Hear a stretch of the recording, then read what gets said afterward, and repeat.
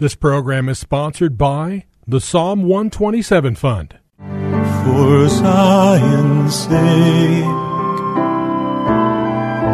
I will not keep silent. For Zion's sake, I'll not hold my peace. Welcome to For Zion's Sake. Isaiah 62:1 is taken directly out of the Hebrew Scriptures when the prophet Isaiah declared, "For Zion's sake I will not keep silent, and for Jerusalem's sake I will not keep quiet, until her righteousness goes forth like brightness, and her salvation like a torch that is burning." Your hosts for the program are Shelley and June Volk, Jewish believers burdened to see Jew and Gentile become one. Believers strengthened in their faith and for their Jewish kinsmen to come to the saving knowledge of Jesus as the Messiah, the Son of God. Good evening to you. Bless the Lord and welcome to For Zion's Sake. We thank you for joining us. We're the Volks. My name is Shelley. And my name is June. Hi, everyone. It's good to be with you as we conclude a week of, and if you've been with us, you know we are speaking about godly suffering, a vital, very, very necessary ingredient in living for the Lord. And if you haven't heard the previous programs, I encourage you to go to our website and listen to the previous programs. We're going to begin where we left off yesterday.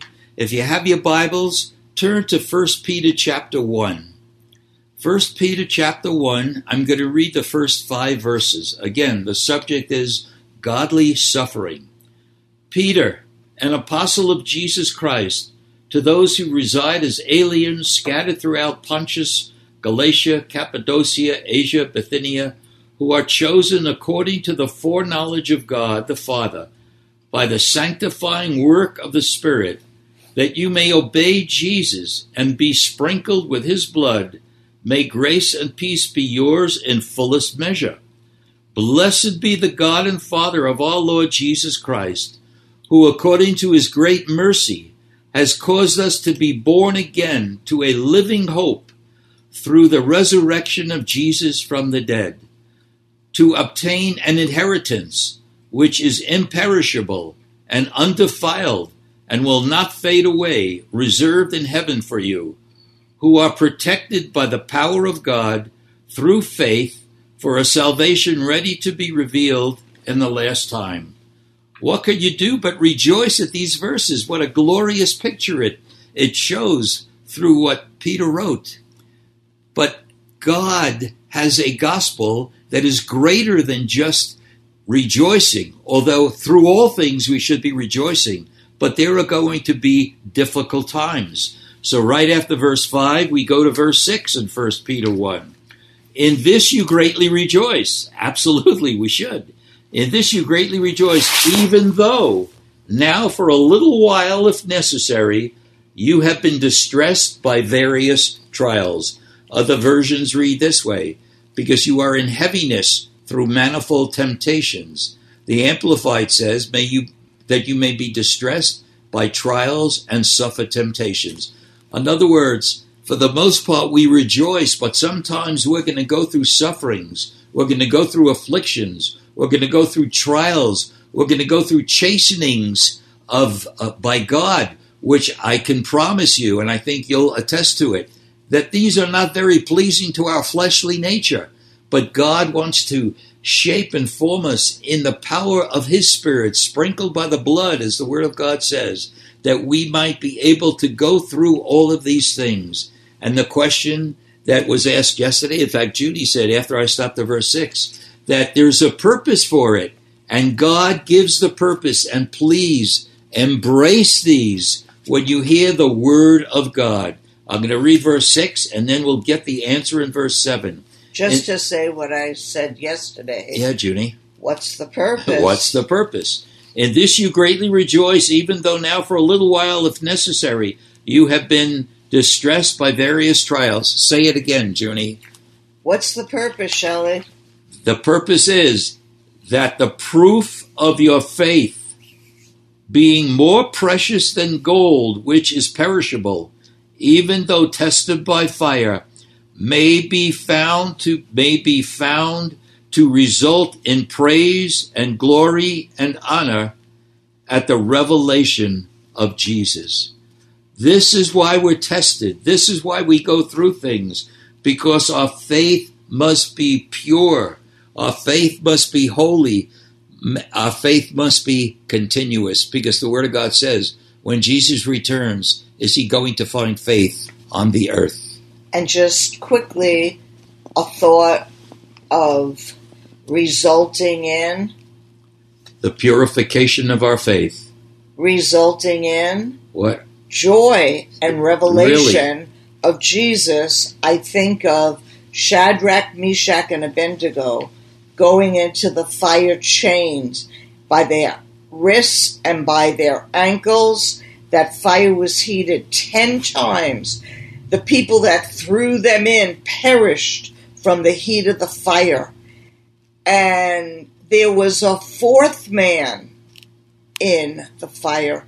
So sometimes we can see this side of heaven, the glory and the praise and the revelation, because Shadrach, Meshach, and Abednego came out of that fire, not smelling from smoke, not a hair on their head was burned, and the chains that were on their wrists and on their ankles were loosened in the fire. And that can happen to us, Shelley, because the Holy One of Israel is with us in the fiery trials of this life. Really, and it's going to seem like we're put in a furnace by the fire that we're faced with. But in that we have to be enduring, because it's going to produce in us an eternal weight of glory. It's powerful.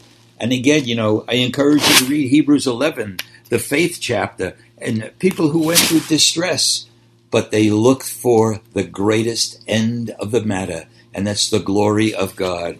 So let's stay in 1 Peter, and let's look at chapter 4, verses 12 and 13. 1 Peter chapter 4, verses 12 and 13. Behold, do not be surprised at the fiery ordeal among you. Again, you just spoke about Shadrach, Meshach, and Abednego. Beloved, do not be surprised at the fiery ordeal among you, which come to you for your testing, as though some strange thing were happening to you.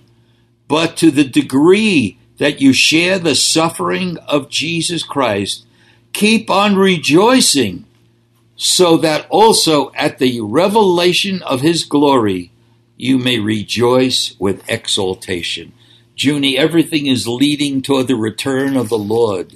Everything is leading to the coming in the fullness, the kingdom of God. We have to keep eternity in our minds, as you and I have said throughout the course of this week, that we need not to focus in on the thing at the moment, but see the ultimate purpose of God's chastening and the trials that God brings in our lives. Okay, let's stay in 1 Peter chapter 5 and look at verses 10 and 11, which really summarizes the things that we've been speaking about this week. 1 Peter 5, verses 10 and 11. And after you have suffered for a little while, remember, Paul called his trials momentary light afflictions. And after you have suffered for a little while, the God of all grace, who called you to his eternal glory in Christ, will himself perfect and confirm and strengthen and establish you.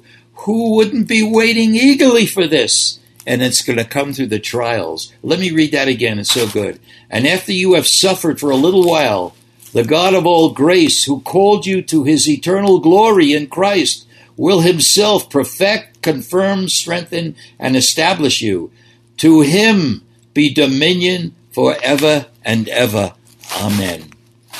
And when you hear or read going through a trial, my grace is sufficient for you. Oh, Jesus. Remember what Shelley just read. So, again, what should we say? there is a full gospel, not a gospel that's just pleasing to us, but the fullness. And God is not holding back anything through his word. Yes, the glory of God brings salvation, but salvation is a bumpy road, as most of you know. And we need to be able to rejoice and receive the suffering as much as we receive the mercy, love, and affection of God. Would you not agree, Junie? Yes, sir. Yes. Oh, you don't have to call me sir. All right. So again, we started reading scriptures. I'd just like to close so you rehear them in your hearing.